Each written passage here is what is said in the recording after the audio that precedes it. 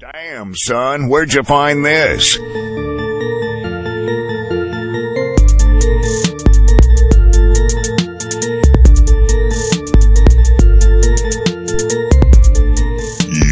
are now tuning into Bros Let's Talk.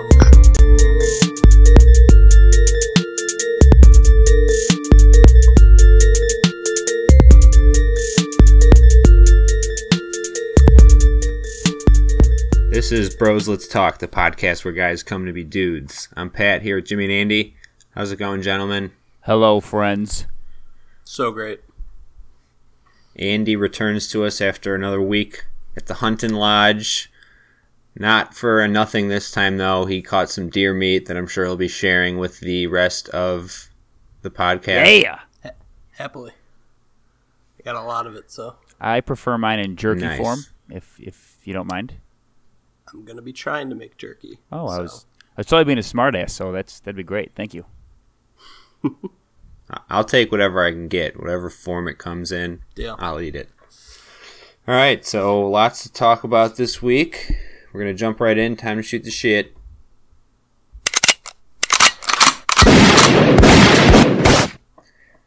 We're going to lead with college football because we had week 2 of the college football rankings last week. Saw the same rankings as week 1. Georgia was number 1, Alabama number 2, Notre Dame number 3, and Clemson number 4.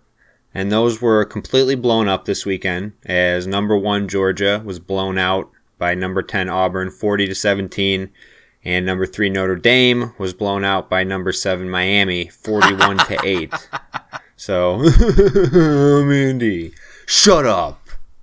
All right, I don't want to hear it right now. Stupid Andy, stupid Packers fan Andy, and also not Notre Dame fans, so just shut it. Go back to hunting. But anyway, the rankings have been blown up. Alabama squeaks by Mississippi State as well, 31-24, which is they were losing for a good portion of that fourth quarter actually until they made the comeback. And you're looking at the projected top 4 this week being Alabama, Clemson, Oklahoma, and potentially Miami for having such a big win, being number 7 already, kind of proving themselves to be legit. What are your guys' thoughts on the crazy weekend in college football? I think Ohio State has a case for top 4, too, after that blowout of Michigan State. Fuck Ohio State. I mean, I agree. They're on my list right up there with Notre Dame. I would find it hard for them to be in 2 weeks after losing by 3 touchdowns, but they could definitely see them in the top 5 and with a good chance to slide in there. Yeah, it's more so that eye test that now the committee uses. And obviously they still have the Big Ten championship to play, so Right. and a couple more games. So I thought it was a crazy weekend. I don't think anybody anticipated that Notre Dame Miami game being as lopsided as it was. I know some people picked. I mean, every analyst on ESPN had Notre Dame. Going into it, I think a lot of people thought Miami was overranked.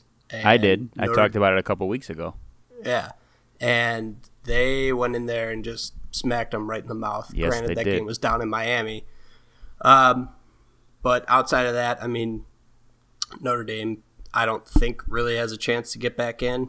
No, not No. especially with Not Georgia when you getting lose like that. destroyed. Right. Yeah, that was their only shot in if Georgia stayed up there. But yeah, it's gonna be crazy because I think Georgia's on the other side of the SEC than Alabama, correct? Or are they on the same Yes. side? No. So The only way they'll play is if it's in the SEC championship game. Yes.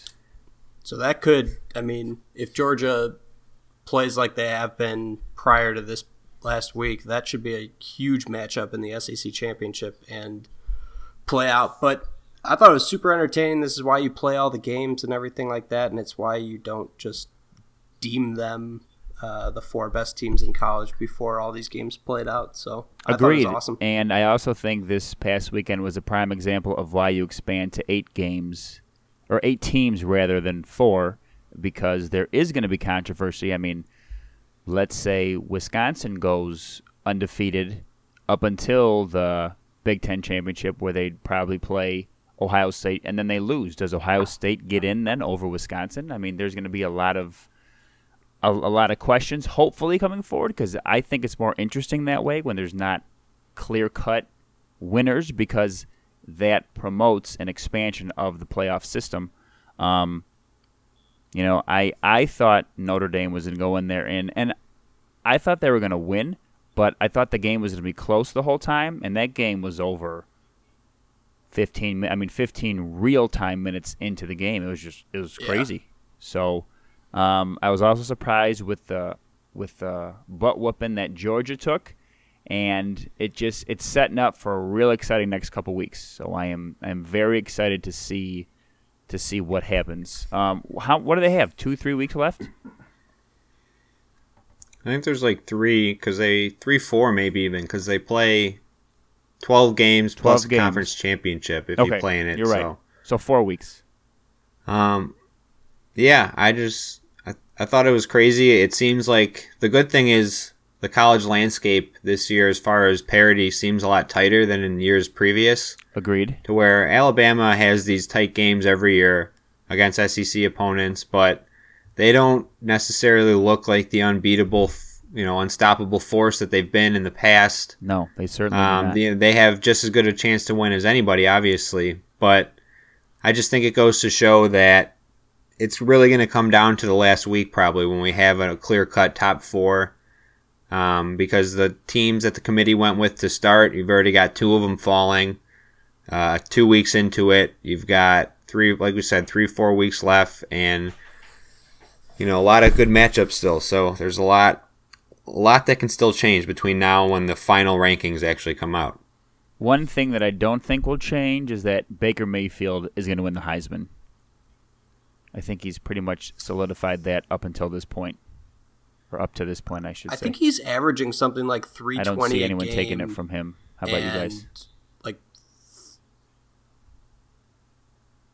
And 3.25 touchdowns. Yeah, I mean, there was a point where Barkley seemed like he was the clear-cut runaway at... Oh, we good? I feel like we're having some technical difficulties here. I'm good now, but you guys lagged for a hard 6 or 7 seconds. Same here. We're good. Yeah, you were lagging for us. All right, we're good now. All right, and restart. Okay, so I think that Barkley was the clear-cut runaway winner it seemed like it, for a while there.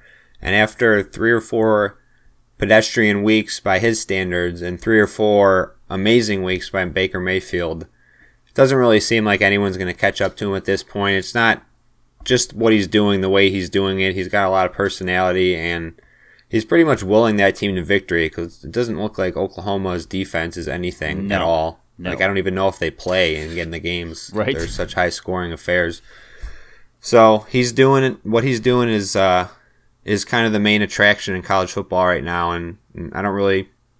Someone would have to do a lot in the last few weeks to really, surpass him. Agreed. I think you said it best too. I think it is Barkley that can only do something. He'd have to go out and average 200 a game or something like that. But I think running backs nowadays, they have to go out and just put up freak games every single week in order to catch the quarterbacks in the Heisman. Agreed. All right. Moving on, we're going to talk a little bit about the NBA. I'm not sure how much you guys talked about it last week, but kind of an interesting first few weeks of the NBA. I thought most shocking is Boston, sitting at 11-2 right now. Haven't lost in 3 weeks? Yeah. It's crazy. After the devastating Gordon Hayward injury, everybody thought they would not slip to the bottom of the East, but certainly I think the expectation was kind of middle of the pack for them. Yeah, it dropped big time. Yeah, so Boston sitting at 11-2 atop the East. We got Cleveland, which, again, it's very early. It's only a few weeks into the season, but Cleveland right now is out of the playoffs, sitting at, I believe, 6-7. So they're just not looking good. I don't know if it's the supporting cast that they're missing. I don't really think Isaiah Thomas is going to add too much when he comes back eventually. But Cleveland's sitting at 6 and 7. He's not going to fix defense and rebounding for sure, which they're struggling immensely at. So, right. He could add like 30 points though per game. Yeah, it's helpful. And then the third team that I wanted to talk about was Oklahoma City. After putting together their own big three of Carmelo Anthony, Paul George, and Russell Westbrook, are also sitting at 5 and 7, and they are also out of the playoffs in the West. So, what are your takeaways from the first few weeks of the NBA about these three teams in general, or just whatever? So I think you have two different situations when it comes to OKC and it comes to Cleveland. You have three alphas in OKC learning to play with one another, trying to figure out the pecking order, which, in my opinion, should go Russ, should go Paul George, and then go Melo. Once they get that figured out, I think they'll be okay. You flip to Cleveland, you have an old-ass team with old-ass players who are slow, who, like I said, are not playing defense and are not rebounding. And LeBron he can't do everything. I mean, he's trying, but he can't do everything. And a team just looks messy. Whereas I think like OKC's trying to sort their stuff out. I don't even think Cleveland knows where to begin how to start sorting stuff out. Their legs look tired. Their defense is sloppy. Their defensive rebounding is horrible. So ultimately, I still think Cleveland is in the top three of the East because the East is so putrid, but they're not winning shit this year. I mean, they have a chance, I think, as of right now, where we stand, to get bounced by Boston. But if they don't, there is no way they're taking on any top four team in the West for a championship. No, there's no chance. Yeah, I think Boston has been the most surprising to me, considering what you said before, Andy, that the Gordon Hayward injury on opening night and then they lose to Cleveland.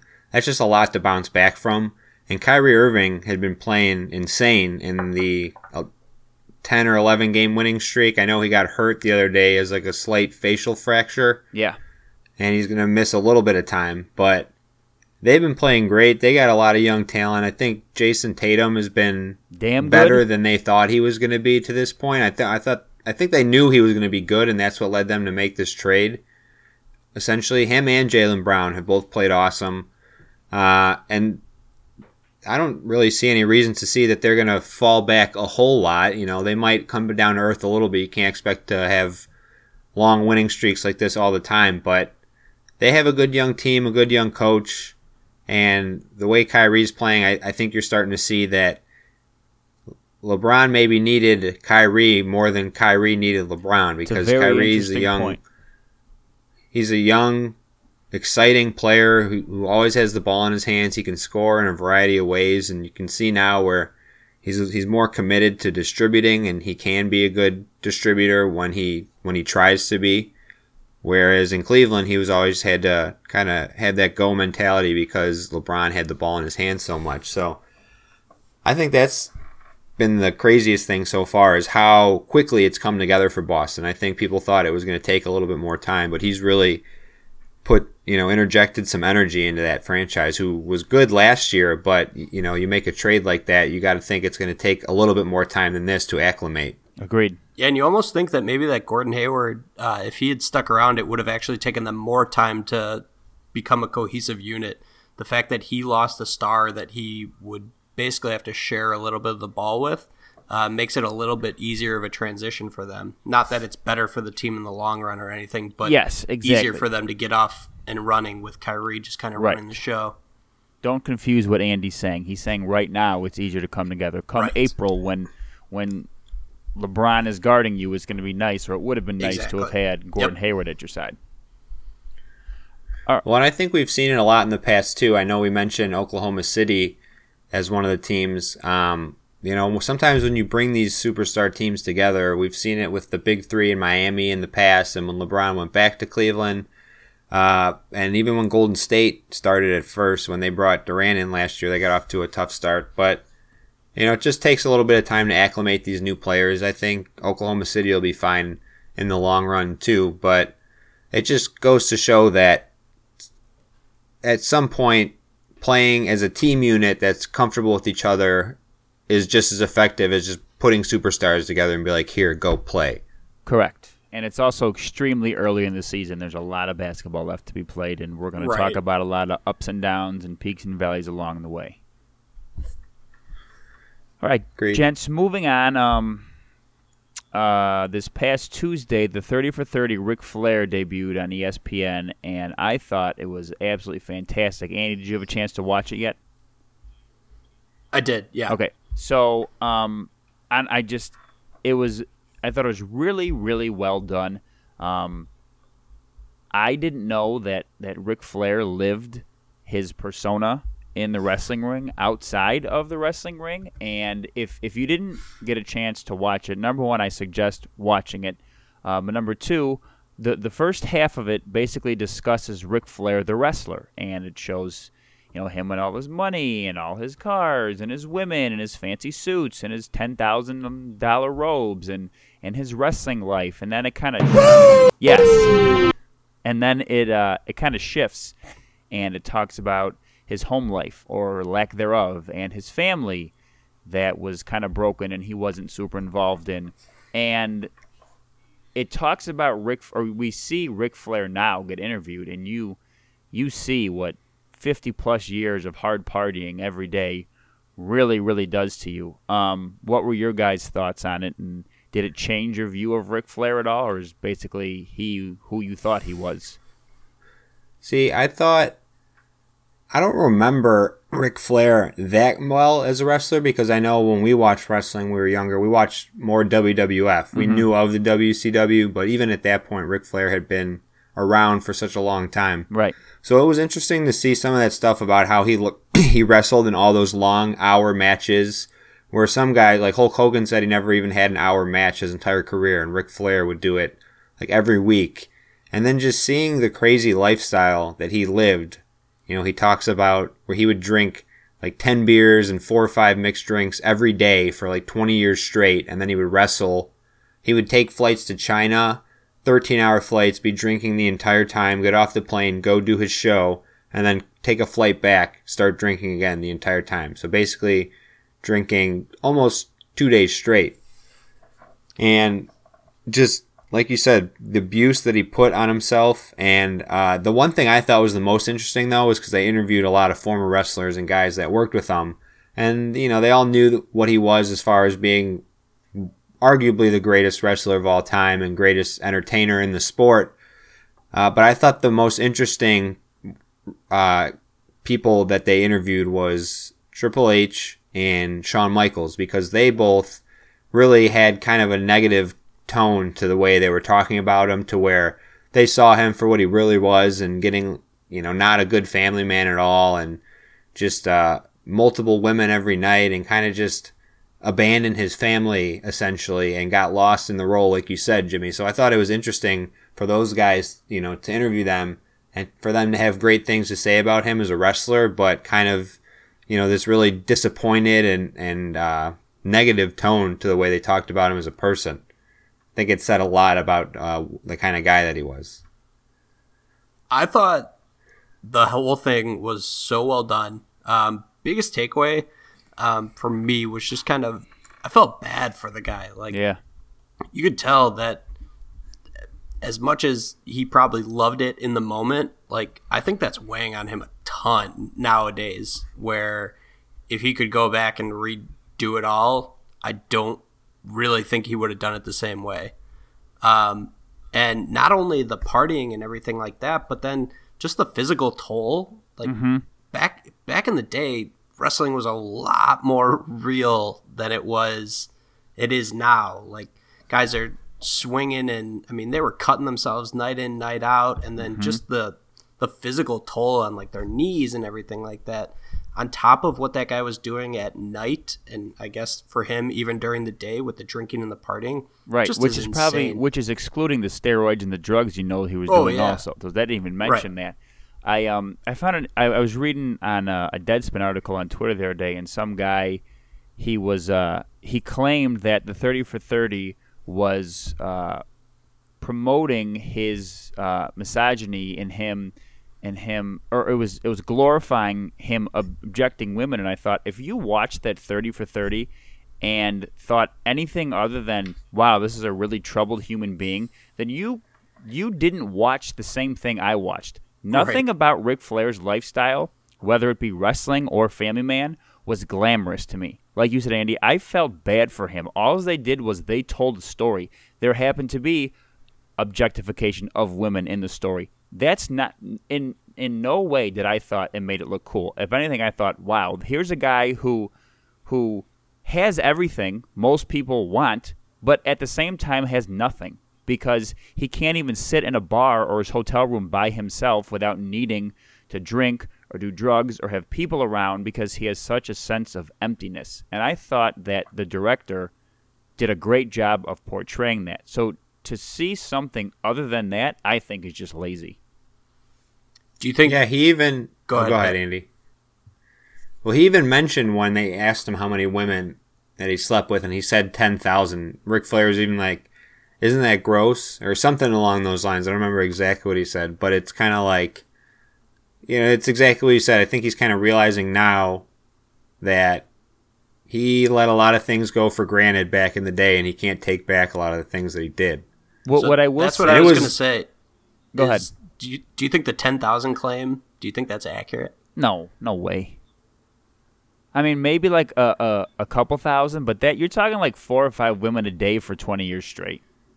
That's what he said. Right, of course that's what he said, but I just think that's a little... I feel like your dick would just fall off at a certain point. It might have. That's why it probably slowed down. But the one positive take I took from it was how the other wrestler said he was this huge star and he brought you up along with him. Like he was totally cool, getting his ass kicked, losing matches, and like made you look like a great wrestler. And I just think that was cool of him because he was the biggest wrestler in the world.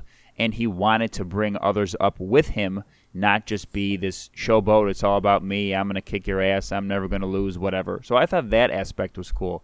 But the rest of it, I felt bad for the guy.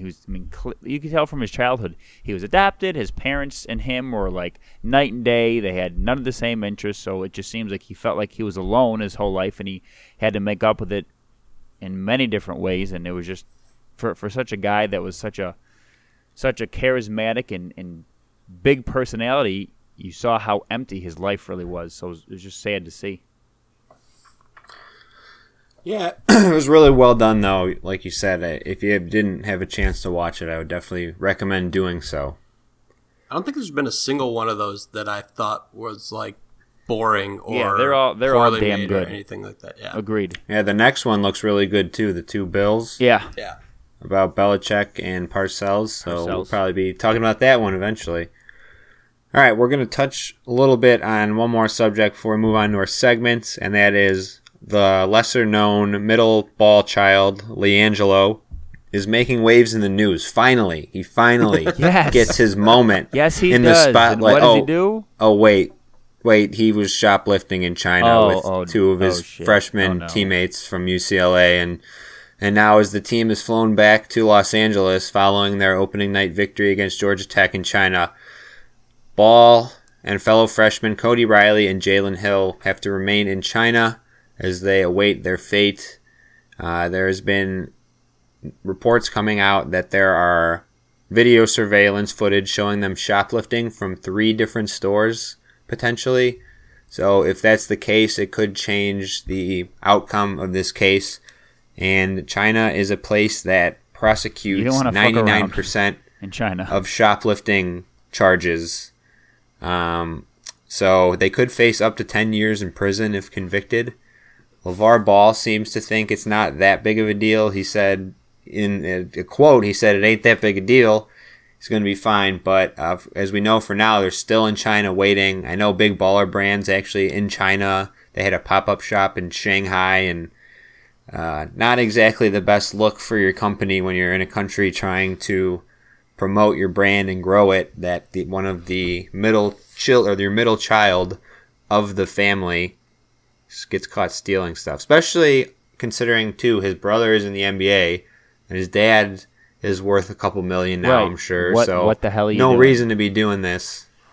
I don't know. What are your guys' thoughts? I mean, this could be really serious. Yes, but I feel like they don't. It's not. And this is not an indictment on Chinese people. This is the way that their government, I think, is ran. They don't. I don't think they value human life like we value it here, and they don't fuck around over there. I mean, he could be in some serious trouble, and LeVar Ball can say what he wants, but this is way out of his jurisdiction. This is out of the United States' jurisdiction. Obviously, they're not going to give him the death penalty or anything crazy. You'd hope not. Who knows with them? But it's a lot more serious than he's playing it up to be, and I think he's doing that on purpose.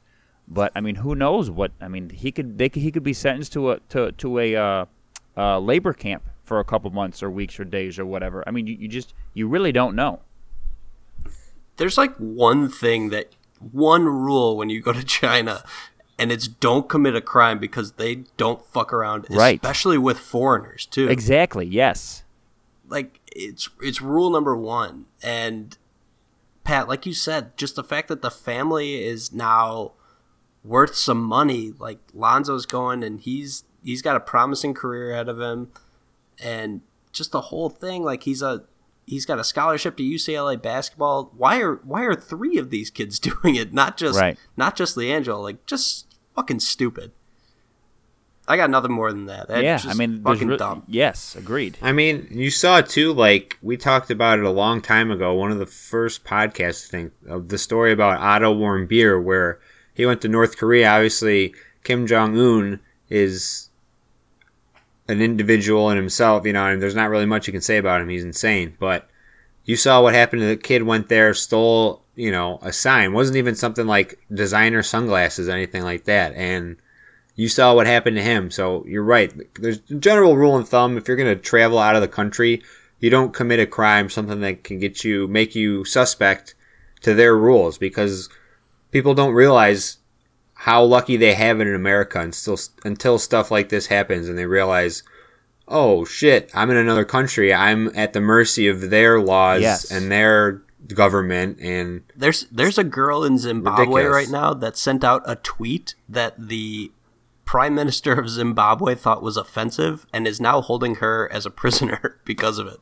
Right, that's what I mean. You don't fuck around in other countries because you don't know what they're going to do, what they're capable of. For all we know, the people in charge could hate the big baller brand and say, "Oh yes, fuck these guys. We're going to make an example out of this kid," which isn't right. I obviously hope that doesn't happen, but you just don't know. You cannot mess around like that. Yeah, I definitely any future trips out of the country that I take, I don't plan on stealing anything. Let's let that be known.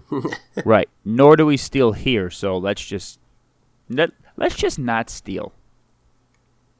Be a good person. Yeah. There you go. Good plan, guys. Good plan. Fire that fucking pigskin! All right. Moving on to our weekly segment, talking a little bit of NFL. Jimmy, why don't you kick us off with the early stories from this week in the NFL? Okay, so I read more about this today, and it's Roger Goodell and the NFL are working on a contract extension. Early reports of what he's asked for in his extension were he wants $50 million a year, he wants lifetime use of a private jet, and he wants health care for his entire family.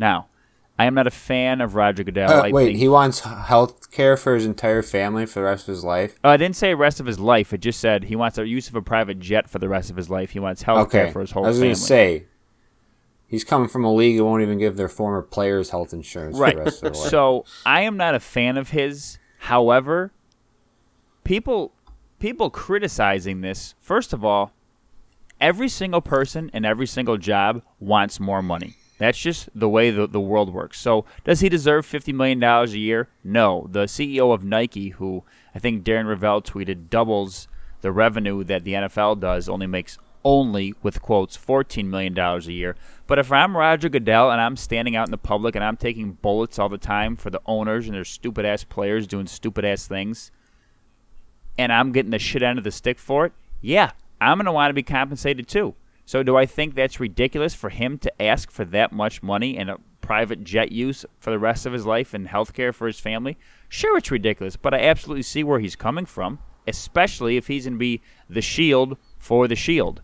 Now, I don't think he'll get that, especially if Jerry Jones has anything to say about it, but in the grand scheme of things, it's just another mark on the NFL this year for just seemingly fucking up everything they touch when they once seemed like they were untouchable, that they could do no wrong. And now it seems like we're starting to see some cracks in the foundation. Yeah, do you guys know what his base is now? His base isn't a ton, but he gets bonuses. So he's been a commissioner for over 10 years, and he's made over $200 million as the commissioner. Interesting. Yeah. So I was just kind of looking for a relative. How big of an increase is this year to year? But I'm pretty sure his base is relatively low, but he makes bonuses. So I got you. He's doing all right, I would say. Yeah, absolutely.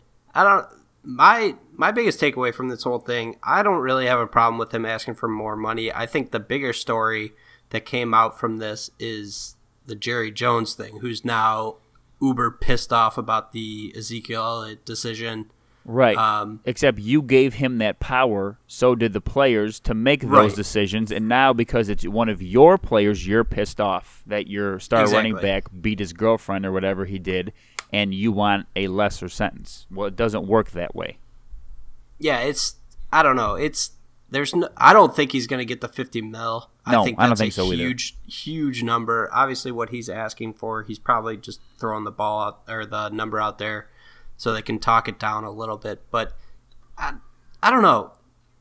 I think the bigger thing is that like if people want a new commissioner, and if Goodell's going to go out there and demand $50 million or else he's stepping down, I think that's their bigger issue, is that nobody really is in the works of being built up to be the next commissioner. Like Roger Goodell, that name was known for quite a while that he was going to be next in line for that job. Right. And we knew that Adam Silver was going to take over for the NBA. Exactly. And Rob so Manfred for baseball. We don't have that for the NFL. Yep. Right. So it would be a huge hit to the NFL, I think, if they just out of nowhere, and I don't think Goodell's going to call their bluff if they ask for a lower salary and just be like, well, no. I'm out of here. Like, no way. Fuck that. But I do think it is something because the collective bargaining agreement, I think it's 2021? 2021, I believe. Yeah. So that's going to be a huge thing just because since the last one, we've had these huge cases like the Zeke case, Tom Brady with Deflategate. Mm-hmm. Owners individual ones are starting to get fed up with the power that he has. So if this continues and he keeps... Which they gave him, by the way. Exactly, right, agreed. But now that it's hitting these individual owners and it's not going in their favor, they're going to start going against it. And it's happened to two of the bigger ones, too, with Robert Kraft and Jerry Jones. So correct. Exactly. I don't know. It's a big number that he's throwing out there, but we'll see what happens. Fuck it, they're just all a bunch of rich guys making money no matter what, so screw them. All right. Well said. I want to talk about the Bears-Packers game today, which exactly what I thought was going to happen and knew in my heart was going to happen ended up happening. Since the first time since 1991, someone other than Brett Favre or Aaron Rodgers started a football game for the Packers at quarterback against the Bears. For the first time since 2008, the Bears were favored in a game against the Packers. It had all the classic pieces to be a huge disappointment game.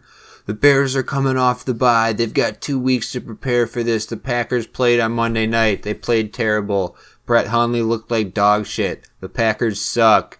Blah, blah, blah, this and that. So, today's game time, and of course, the Packers come out and pretty much are in control the entire game. The Bears had a couple of chances to get into it, which is, of course, marred by the now infamous John Fox challenge, the play that was called out of bounds by his runner down at the 1. Challenged it, trying to say he gets in for a touchdown.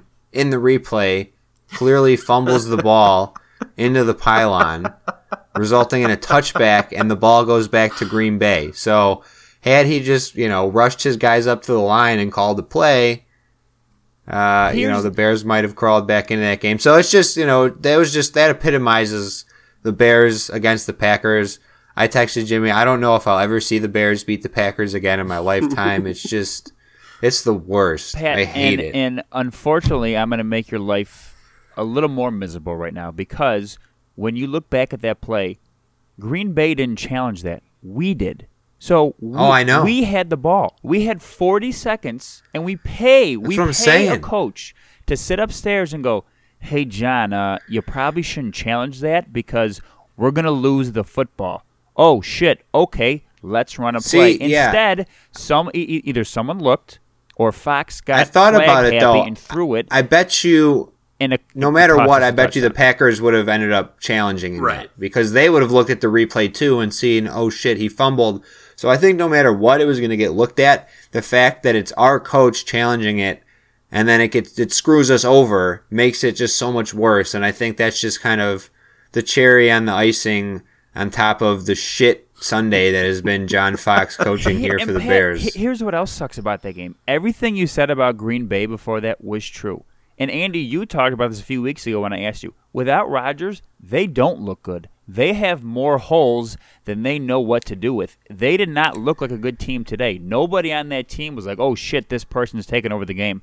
But the Bears looked that much worse. And that was the thing. It was such a typical Bears-Packers game. Coaching. So much has to do with coaching. Just no pass rush. Penalties. Hundley had all day to throw. Penalties all over the place. Although Hundley did make a couple really good throws near the end there. He did. He made two really good throws that iced the game for them. But we give had him credit. But Chris Spielman, or whatever his name is, was saying, God, yeah. Run, pass. It's what the Bears did almost every single series. You were scripting what you were doing every single series. And either A, that's on John Fox saying to Dow Loggins, hey, this is what we're going to do. Or B, they're too dumb to realize that they're actually scripting this over and over and over again. I hope it's the first option, because if it's the second, that's a whole nother mess of issues. But I think this game sealed John Fox's fate if it wasn't sealed already in Chicago. That him and Dow Loggins and the rest of the coaching staff, hopefully minus Vic Fangio and Ed Donatel, will be gone after this year. Yeah, from my perspective, the Packers, I admit, did not look good. They are not a great team without Rodgers on the field. I do think Hundley played his best game. For sure. But he's injured, did you hear? Starter? No. He finished the game with a hamstring injury? Hell yeah, Colin Kaepernick for the win. Nice. So, like I said earlier, when we first talked about the injury, I said it was going to leave a bigger hole in the defense than it was in the offense. And you were not kidding. And having the ability to just kind of milk the clock and keep the time of possession on your side does wonders for that defense, because the more that they're on the field, the more they get exposed. Yes, and agreed. Trubisky had a quiet, pretty good game. Almost 300 yards and a touchdown. Right. And he had the ball in his hand for that last drive. He got gifted that missed field goal at the end to seal it. But I mean, you can't expect him to just go in there and drive right down the field. No. And agreed. He doesn't have the weapon. He doesn't have the weapons to do that. And their offensive line played. It was so weird. Like Kyle Long was on special teams, but not playing on offense. Yeah, it was weird. It was just weird. Weird bad coaching, bad playing, bad. I would have thought with the weather that game played right into the Bears' hands, but teams are starting to do to the Bears. I mean, the Packers did it all day, where what the teams used to do to AP and the Minnesota Vikings, just put 8 in the box because they know they're going to pound Packers him. had 9, and we'd still run the fucking ball. Right, exactly. That's my point, is Jordan Howard's been averaging like 30 carries a game for the past 3 3 or 4 games, you know that they're just going to pound the rock. You have to change something up. And Trubisky's proven that he can wheel and deal, not with the best of them yet. He's just a rookie. But, Right. I mean, if you throw a play action at him on first down or something like that, just do something to break up that tempo. It was, I don't know. It wasn't a pretty game on either side. Hundley made some good throws down the stretch. The one-handed catch by Devontae Adams, that pretty much put the nail in the coffin. But Kyle Fuller had a rough game. Yeah, bad day to have out your worst game. Bad game. Yeah. Not good. So both those teams are gonna end up at the going bottom nowhere. of the NFC North. They're not going anywhere. Right. So, I mean, it gave some stupid fans maybe some false hope for a wild card for the Packers, but there's no way. They're sitting at 5-4 now, I think. Yes, and what I took out of this is that Aaron Rodgers is the best player in the NFL. Point blank, period, hands down.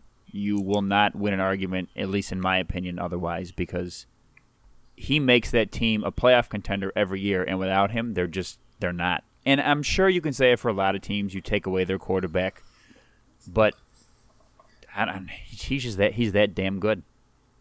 Well, I mean, I have no argument there. I've felt that for a long time, but it just shows.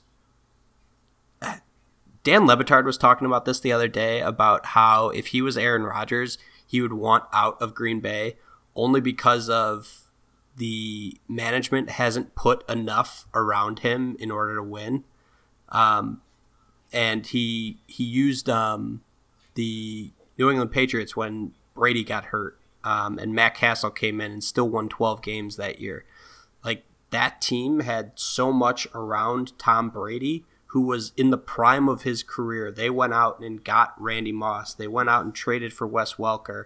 Their defense was elite at the time. And the Packers just have not done that. They went out and they tried to get Martellus Bennett. Okay, he's sort of on the tail end of his career. In 2020 hindsight, that obviously didn't work out. But they just haven't made any moves to make that team better as a whole because they just don't believe in free agency and trades or anything like that. Like, the two biggest signings that I can remember in the last 20 years as a Packer fan are Julius Peppers, which worked out very well, and Charles Woodson, who worked out very well. But those are the only two. Like, they just don't go out and get people unless they know they're towards the tail end of their career and they can get a few extra years out of them. And in their defense, though, I swear to God, I feel like this, that they're decimated by injury every single year. They are so beat up every single year. I don't understand it. I mean, I feel like you're missing Brian Bulaga or a handful of your other offensive linemen every single year. I mean, they're down to their third string running back this year, and they're missing their quarterback. They lost totally accurate. Nelson 2 years ago, and they're always losing guys, which is I think another issue in itself. Kind of like the Bears are going through the last couple of years. But we could talk about this forever. So Pat, why don't you go? Or Andy, I'm sorry. Transitioning to another NFC North team, the Minnesota Vikings are now, I think, 7-2. Look that up. Yeah, so 7-2, sitting atop the North, looking very solid as a team. Real good. Teddy Bridgewater was just activated this past week, and kind of a nice moment they showed him. He kind of shed a few tears at the start of the game. You could tell that he was just thankful to be out there. There was no way he was playing today, but he was just happy to be out there and shed a few tears. So my question to you guys is, Case Keenum has been quietly leading this team to a solid year so far, not doing anything amazing, although he had a great game today. What do you think they do here? Case Keenum's now 7-2. Granted, a few of those are Sam Bradford's wins, but you've got your... I think just one. I think just that first opening night win was Bradford. So you've got your previous franchise quarterback in Teddy Bridgewater coming in, getting activated. I'm sure they'll keep him out for a few more weeks if they do decide to bring him in. But what's the move here? At 7-2, you're looking in line to win the North. And Yeah. even right now, I think you roll with Keenum. Yeah, Yeah, you I think you got to. You can't pull him now. He's playing too well. He has the pulse on the team right now, and I know in the long run, Bridgewater might be a better quarterback and a better prospect, but Keenum is working right now, and he's playing mistake-free football for the most part. He's been pretty much a game manager most seasons. He had, like you said, today he had a really good game. He's had a few of those sprinkled in, but he's been taking care of the ball, and that defensive unit is arguably the best in the NFL. They got playmakers all over the field, and I think right now that combination, they got a pretty solid running game with McKinnon and Latavius Murray since Dalvin Cook has gotten hurt. And they've got one of the best receiver combos in the NFL with Adam Thielen and Stephon Diggs. So I think the formula they're using right now is clearly working. I think they might be one of the best teams in the NFL. Clearly, I think, them and the Eagles, they're right up there as far as the top team in the NFC. And I think you got to roll with... Yeah, the Saints, too, have been playing ever since they started running the ball. Yeah, I think as far as Minnesota, you got to start.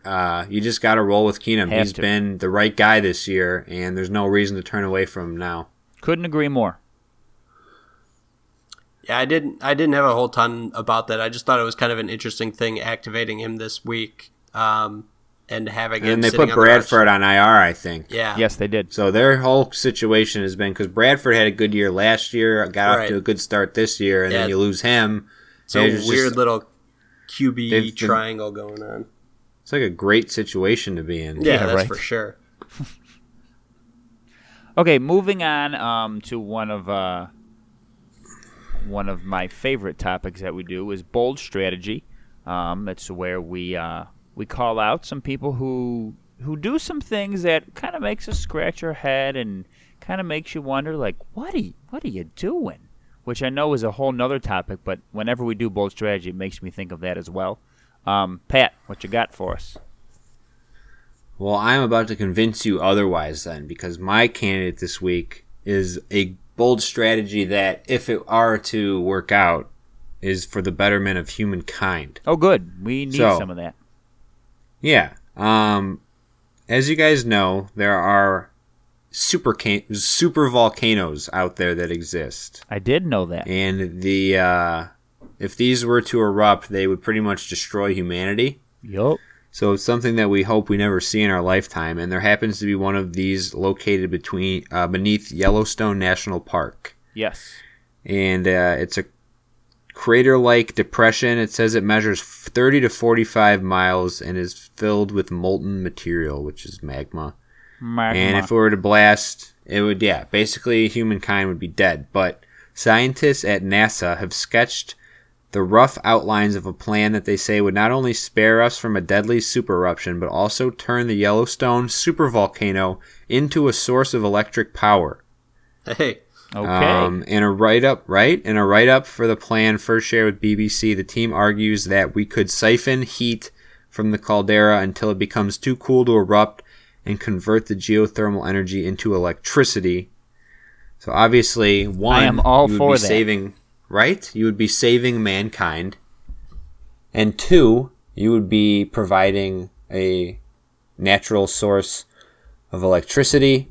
So not only are you sparing mankind, you're allowing it to advance further and spend less money on electricity. So, NASA scientists, let's hope you're right about this. So bold strategy, Cotton. Let's see if it pays off for them. So really quick on this volcano, this kind of made headlines maybe a month and a half ago that there was this super volcano sitting beneath Yellowstone, and all the articles that I was reading made it sound like this is a very imminent threat. Yeah. And I read an article a couple weeks ago, and it said that this volcano would not erupt for like another 75 to 80 years. And I just think that's the most ridiculous thing in the world, that people are talking about this super volcano 75 to 80 years out, because I don't give a shit if that thing goes off in 75 or 80 years. Well, you could still conceivably be alive. Conceivably, but I'm ready to go in 75 or 80 years. Well, that's true. See, I heard this article says that,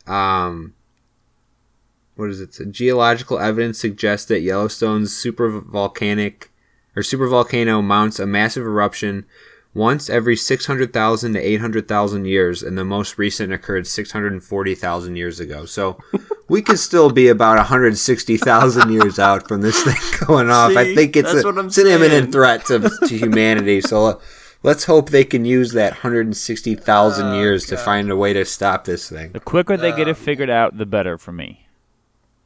Agreed.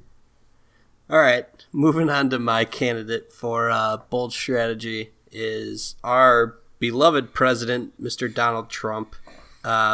He's back at it with his Twitter account, and this time was just kind of... South Park made an episode a couple weeks ago about the crazy things that Trump's been tweeting. South Park is still the best. And this episode basically completely encapsulated what he did the other day. The whole episode was about him tweeting at North Korea and basically provoking him, Kim Jong-un, the whole time. So the whole episode was about that.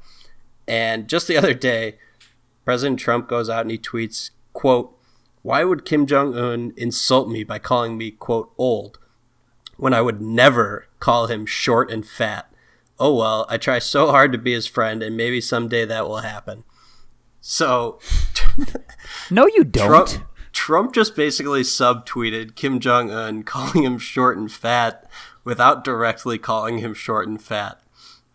Like, I just think this Power move. Yeah, it's the most ridiculous thing in the world. I literally can't talk about it without laughing because it's so spot on to this South Park episode. But the fact that you are going and subtweeting and calling an insane leader of a country that wants to wage war with the entire world short and fat, I think it's just the most ridiculous move in the world. And so that is why Donald Trump, our president of the United States, is my candidate for bold strategy. It's a bold strategy, Cotton. Let's see if it pays off for him. Nicely done. Okay, mine is for Louis C.K. I'm sure you guys have heard he's the latest perv to be exposed in Hollywood. Numerous women, I think the count was 5, came out and said that he would just whip out his dick and start masturbating in front of them, which is such a weird thing to do. As most people do. Yeah, right. Yeah. But after this initially came out, he tried saying no, it wasn't true, and that these women were liars, only to come out later and apologize and say, yeah, they're telling the truth, and I was wrong when what I did, and blah, blah, blah. So first of all, not only do you whip your dick out and jerk off in front of them like a fucking weirdo, but then when they come out and try and tell the truth, you throw them under the bus and call them liars just to come back later and say, yes, they were telling the truth. So in your apology, you probably should have said, hey, sorry for being a shithead and making you look bad, but you were telling the truth, and I'm a piece of shit and need to go get help. It's crazy, these stories that we keep hearing about and that we keep seeing, and just the odd, predatory things that these men are doing to women that I don't know. I just think I've never introduced myself to someone like, hey, how you doing? I'm Jimmy. Mind if I jerk off in front of you? That's just a really sick, weird thing to do. To each their own. It's a bold strategy, Cotton. Let's see if it pays off for him. All right. Well, that was kind of a depressing note to end that on, but there's a lot of creeps out there, so let's move on. Yeah, get your popcorn ready.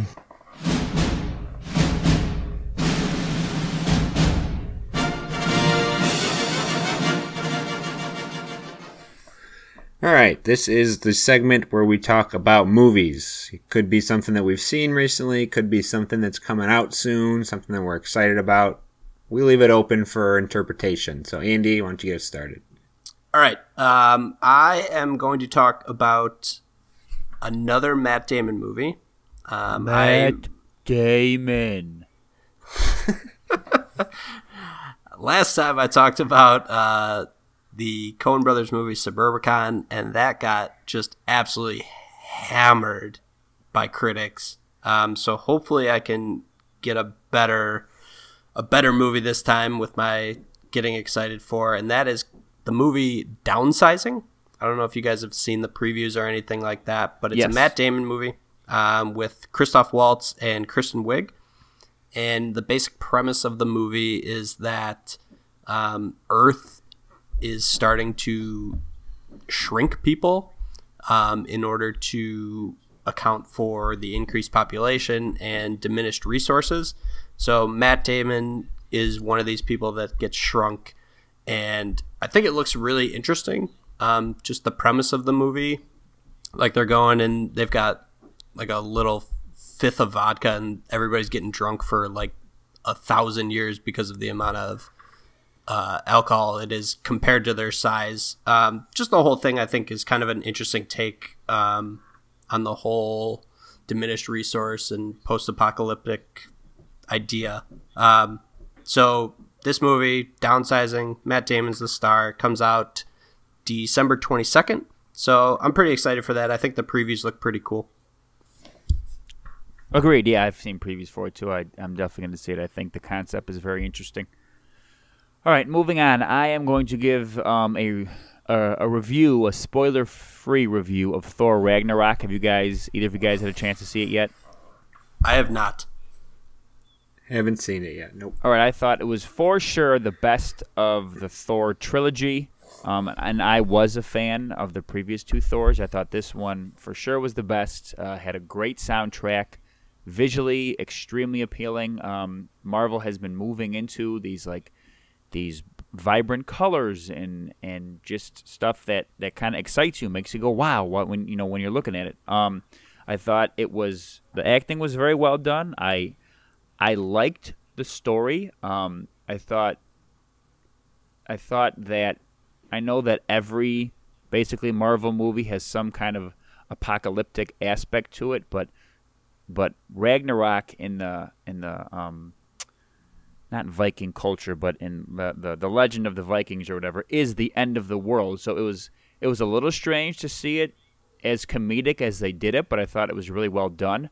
I didn't think this at first, but after talking with some people who I saw the movie with, I thought the movie was maybe a little too funny. They could have scaled back on the comedy a little bit, but I also think that they're setting up for the Infinity War movie, and that's going to be dark.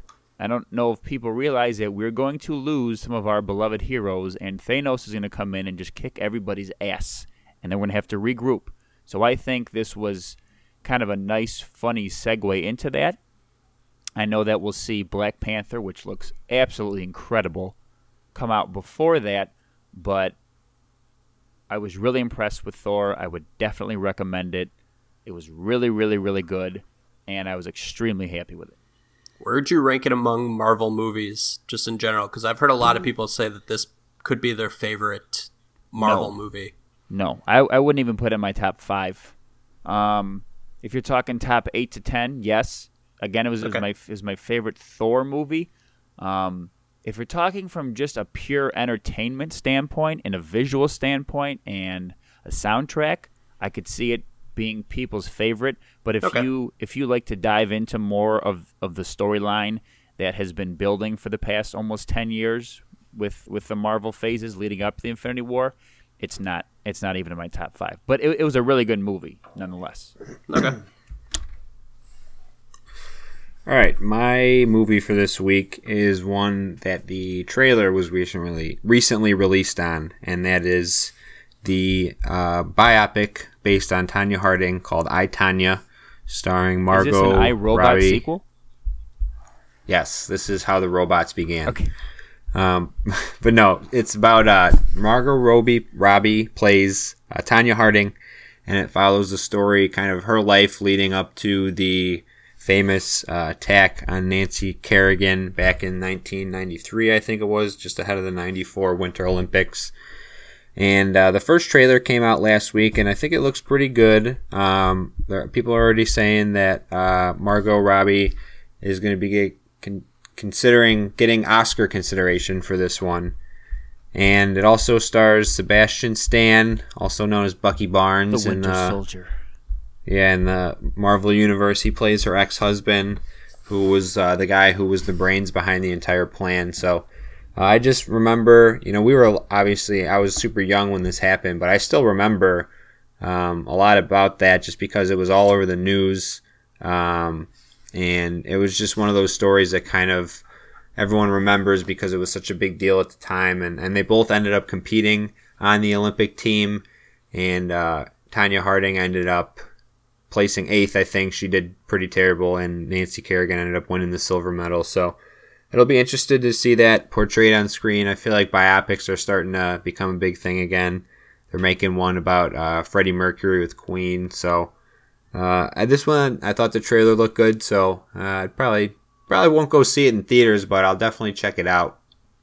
Also, some point. For such a beautiful woman in Margot Robbie, they made her look awful as Tanya Harding, which Tanya Harding is not that attractive of a person, but good Lord, she's almost unrecognizable. Right? It's good makeup there by that movie crew. They'll probably be nominated for an Oscar themselves. Hey, Fonzie, I want you to turn left if you come to a fork in the road. Yes, sir. Turn left at the fork in the road. All right, this is a segment that we've done quite a few times. It's called Fork in the Road, and basically each person asks the other two basically a would you rather question that none of us have heard before, and we have to give our answers. So, Jimmy, why don't you go ahead? All right, gents, sticking with the kind of Ric Flair theme that we talk about in the 30 for 30, you are a WWF wrestler, we'll say 15 years ago. 15 to 20 to be safe. And you have your choice of tag team partners. And you're tagging on Kane and Undertaker. Are you picking The Rock or Stone Cold Steve Austin to be your tag team partner?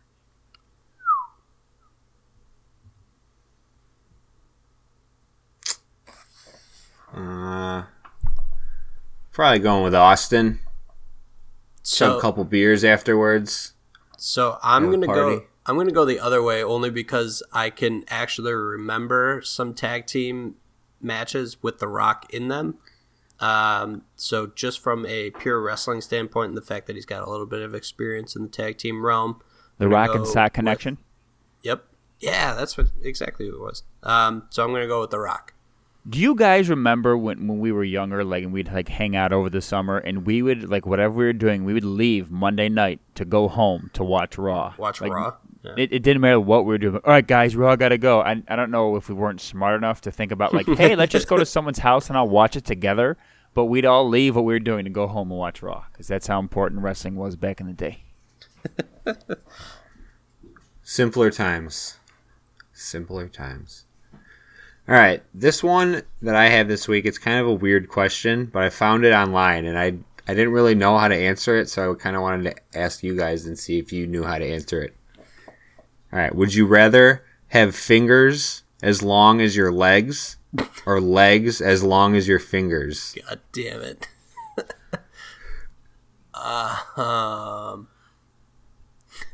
That's a really strange question. Right?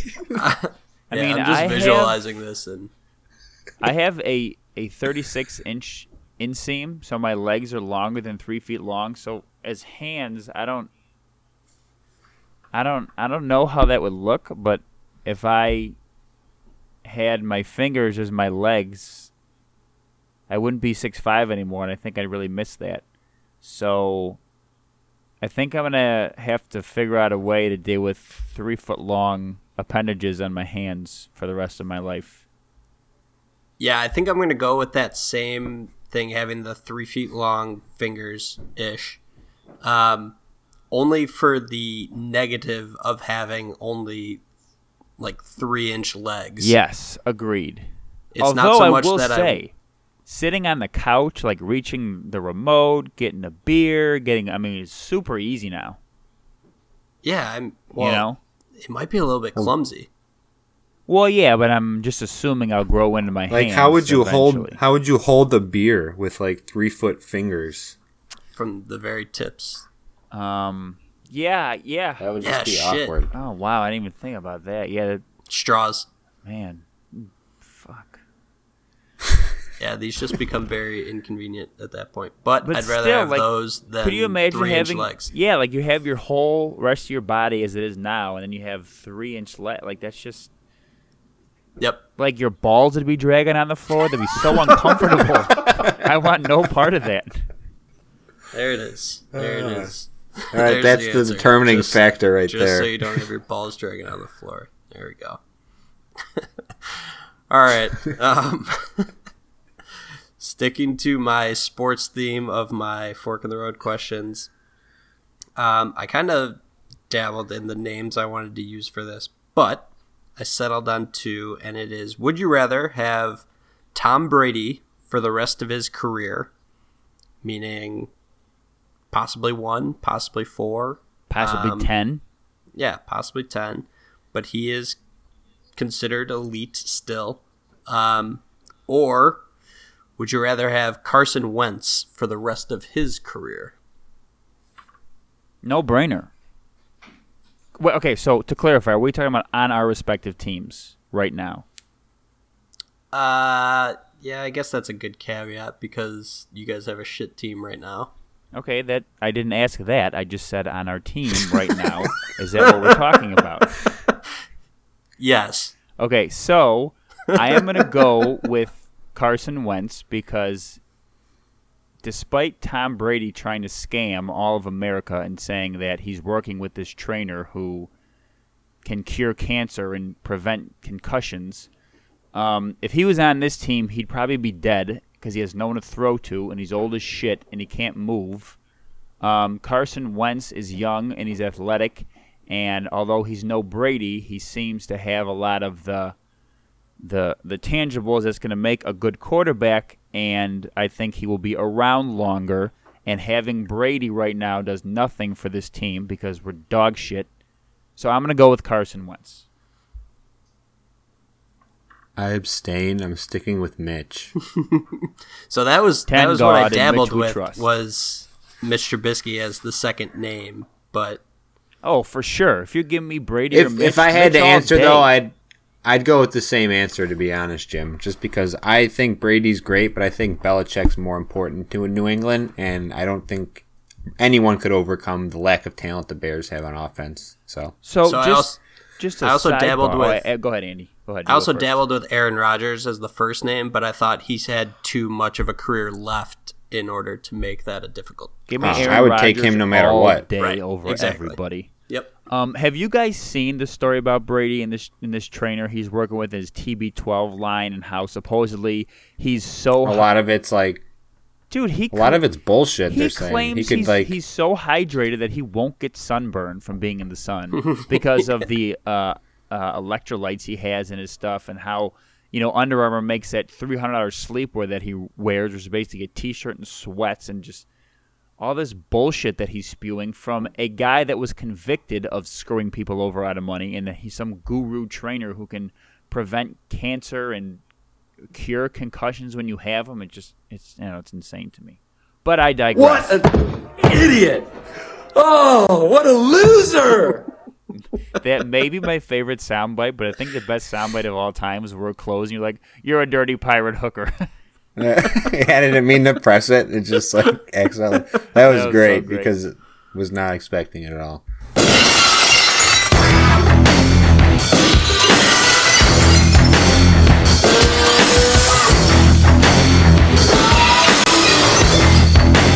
Whew.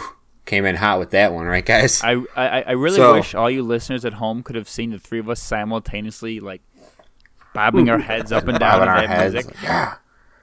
So we've got Hall of Fame this week, which is one of our favorites. And this week, the idea was sent in by valued listener Anthony Award-winning Vallone. listener. Award-winning.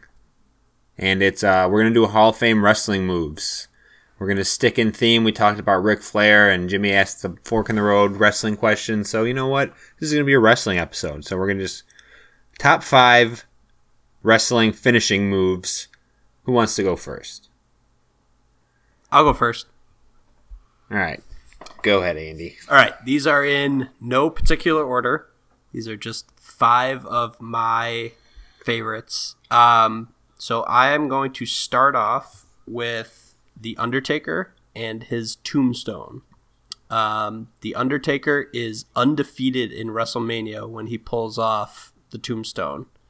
So I think that move, just being able to flip a guy completely upside down, drop him down, and then he goes right into a pin where he just folds the guy's arms on top of his chest, is an all-time move.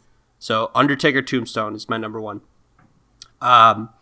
Going into number 2, I don't think this one will be used, but I thought it was pretty awesome, and it was kind of the peak of my wrestling watching. That is Jeff Hardy's Swanton Bomb. Oh. Dude, the Swanton. That was a trusted, like, trampoline wrestling move. Yeah. Because it's, like, the only place you could really do it. Dude, that guy used to do that off of, like, 20-foot ladders, through tables, everywhere. When him and Matt Hardy, that's the other one. Yeah. When him and Matt were in the peak of their tag team against the Dudley brothers and everybody. The Swanton, the TLC matches, that's where exactly. that was born. Those are the best. So the Swanton Bomb, just a freak athletic move and basically just diving off of shit and landing on your back. But awesome move nonetheless. Number 3 is going to be Shawn Michaels' Sweet Chin Music. Probably one of the fastest finishing moves. There's no build-up or anything really, other than him just He's prepping. got the little build-up. Right. He's got the stomp on the rope. But then just the absolute, like, it happens so fast, kick right to the jaw, and that was pretty much game over for anybody that he hit it with. So Shawn Michaels, Sweet Chin Music. Gonna go with, so I originally had the People's Elbow on here, but then I thought about it, and I didn't consider it as much of a finisher as the Rock Bottom. So I'm going to do the Rock's Rock Bottom. An all-time move, The Rock, one of the best wrestlers ever. Certainly peak of our watching. Throwing up the people's eyebrow and everything like that. So The Rock's Rock Bottom, just a simple arm across the chest and throw him down. Then my number 1 is probably a no-brainer to you two, and that is Stone Cold Stunner. It's my number 1. I said no particular order, but that's for sure my number 1. That move, I think, was replicated by every child that ever watched wrestling. Still replicated this day. Yeah, absolutely.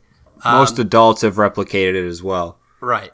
Stone Cold was just all-time, crushing beers, just the kick, and then right into the stunner. He did it on basically everyone ever.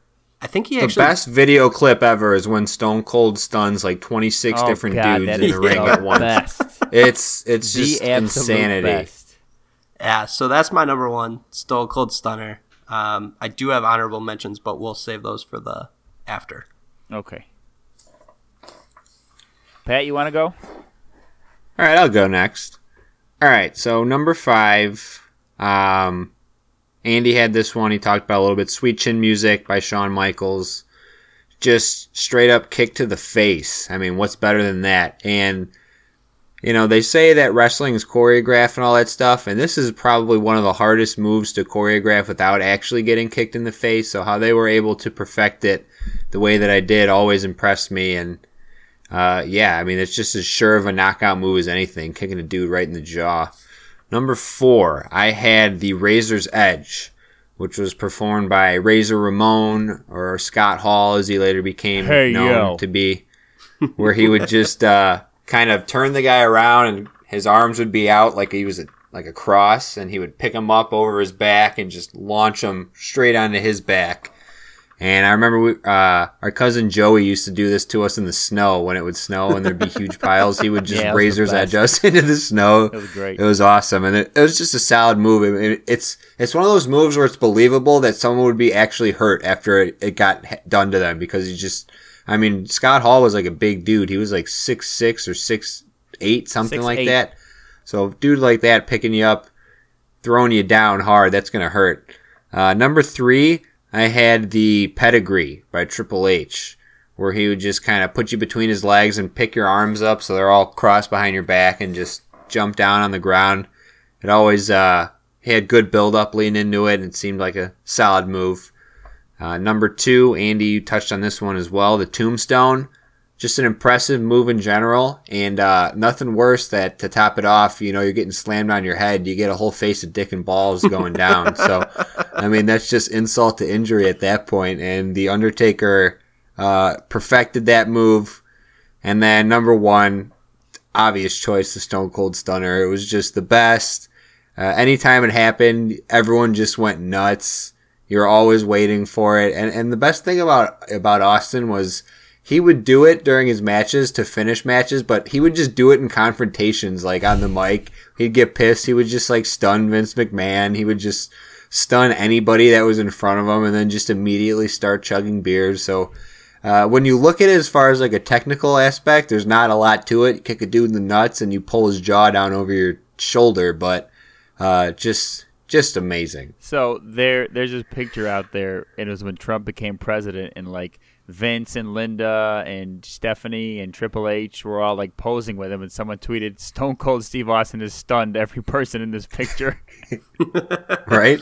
It's so true. All right.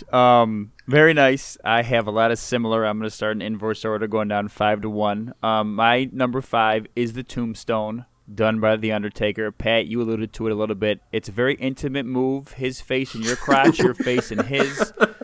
But it was just such a like the build up for that was just so intense. Like you knew when you get Tombstone, like you're done. There's no coming back from the Tombstone.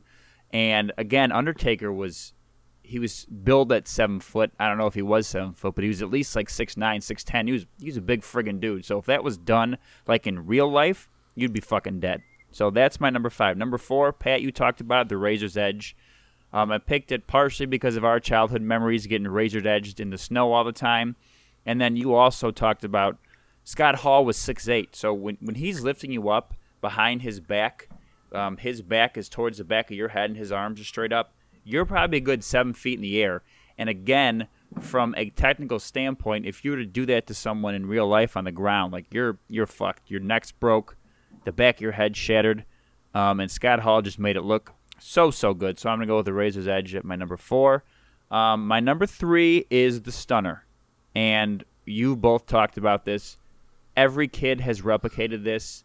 Even as adults, teenagers, it doesn't matter. We replicate this. Like if I'm wrestling with someone, that's probably going to be my go-to move. And again, from that technical standpoint, you're kicking a dude in the nuts and you're slamming his throat on your chin. I mean, you would destroy someone if you did that for real. And it was just so fun to watch him do it. And Pat, I think you really hit the nail on the head when you said he would just do it like out of the blue. Like a guy would be talking, he'd be like, "Fuck you, I don't want to hear you talk anymore. I'm going to stun you, throw 2 fingers in your face, chug 8 beers, and leave." Like it was such a demoralizing move. Like he'd be like, "Yeah, I'm sick of you." Boom. My number 2 is going to be the Rock Bottom. Andy, I kind of tussled back and forth, but if I threw in the People's Elbow, that's like throwing in Hulk Hogan's leg drop. It just, Yep. Like it's cool. It's cool for the crowd. It plays up the crowd, but it's. See, I almost threw in the combo. Which one? Like the Rock Bottom slash People's Elbow. No, yeah. That's good. Because that's game changing, but I don't think he did that a ton. He did. Because that was the same thing. I didn't think the People's Elbow was a finishing move in its own right. Right. But the best was when he would do it and just like pop right back up and get in position and just raise the eyebrow and you knew it was coming. Yeah. That was fantastic. So yeah, that's the Rock Bottom is my number 2, and my number 1 finishing move is the choke slam. I loved seeing Big Show and Undertaker and Kane just lift guys 7+ feet in the air was good. And slam them through tables or chairs or in the ring, outside of the ring, off the Hell in a Cell. I loved seeing a choke slam. And again, I know I keep saying this, but from a tactical standpoint, if you just pick someone up that high and slam them on the ground, they're fucked. So that choke slam for me is my number 1. See, I didn't know if to include that or not. I thought that was more of like a secondary finisher. Like like the Undertaker would do the choke slam, but the Tombstone was his main one. Yeah, I think that was Big Kane, Show's finisher. Yeah, I think Kane had the choke slam as his finisher too. Right. So, Yeah, him and Big Show. it was a solid move. I was definitely being my honorable mentions. If you guys, I didn't put this one on the list because it wasn't WWF or WCW, but there was this one move that I saw when I was looking earlier. It's called the Canadian Destroyer. If you guys get a chance to check this out, it is one of the craziest looking finish moves you'll ever see in wrestling. But I didn't want to put like too many submissions or anything, but the figure 4 leg lock's a classic. Yep. I had the pedigree in my honorable mention. And from a strictly backyard wrestling, Pat, I'd have to say our favorite was the 3D. Oh, yeah. Where we would always do that to Mike all the time. Hey, Mike, come here. And he'd be like, oh, what are you doing? Like, whenever we were in the pool, and we put him on our shoulder and go 3D, and he'd be like, no! And just jump in and clothesline his ass off it. Or the Doomsday device. We'd always do that one to him, too. Just lift him up and come in and pretty much RKO him. Oh, he'd get so pissed. It was so funny. It was the best stuff. That was the best.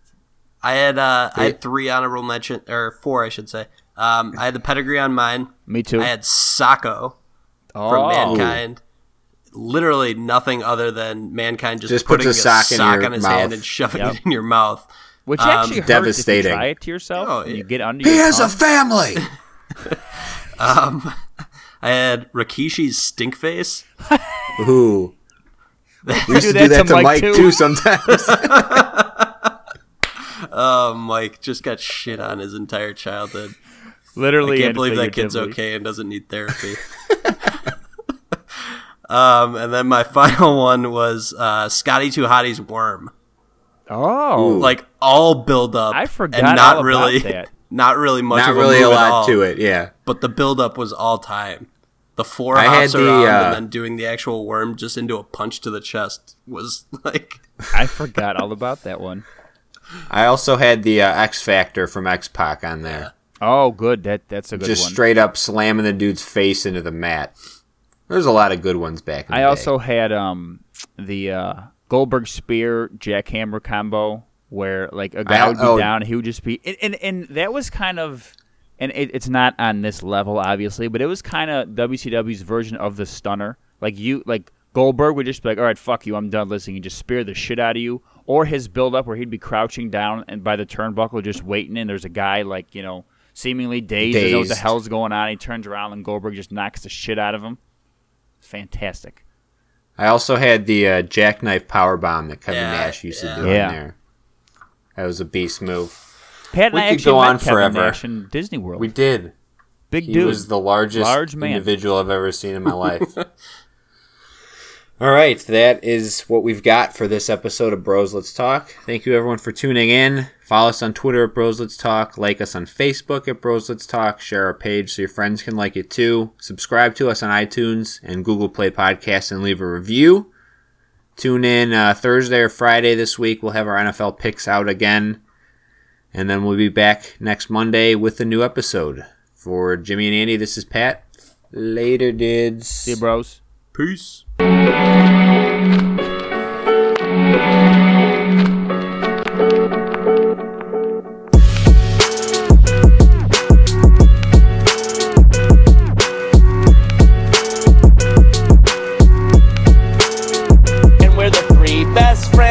Anybody could have. We're the 3 best friends that anyone could have. We're the 3 best friends that anyone can have. And we'll never, ever, ever, ever, ever leave each other. I just like the synth wave.